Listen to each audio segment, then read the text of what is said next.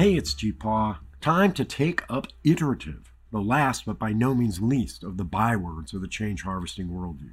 Human, local, oriented, taken, and iterative. The heart of the iterative approach is in assuming change. We embrace it. We plan for it, we expect it, we encourage it, we enjoy it. We see it as the central act that defines what we are and what we do. A dynamic unity is a unity because it stays the same. It persists across time. But it's also wildly dynamic. It is undergoing constant change in its parts, their arrangement, the flows, even its boundary. The single unchanging aspect of a dynamic unity, the changing itself. You are a dynamic unity. Notice two things.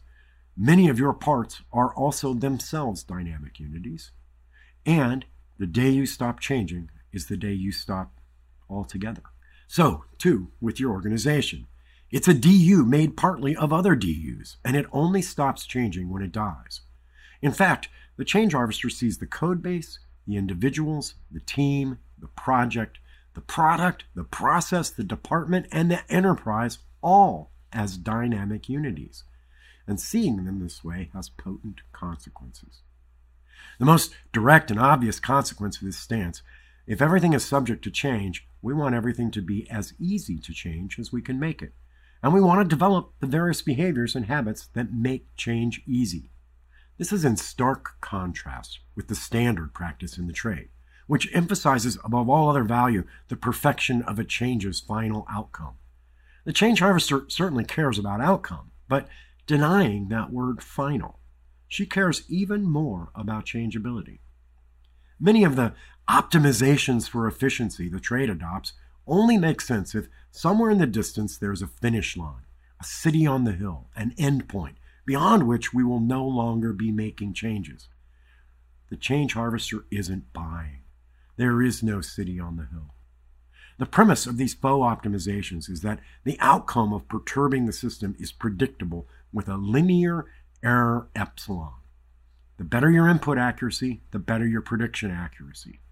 The falseness of this premise is definitional to complex adaptive systems. And that is why we iterate. We make a change, we wait for the system to react, and we make another change, very possibly in exactly the same area we just changed.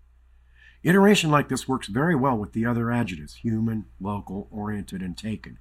It supports and reinforces each of them.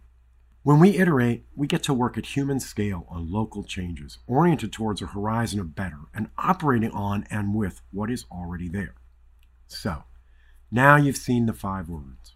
What we need now, not today, but what we need is some examples of how they work together in real, known sound practice. The natural case, the next one we'll see, is probably going to be the dance we call TDD and refactoring. I'm G-Paw. Thanks for listening.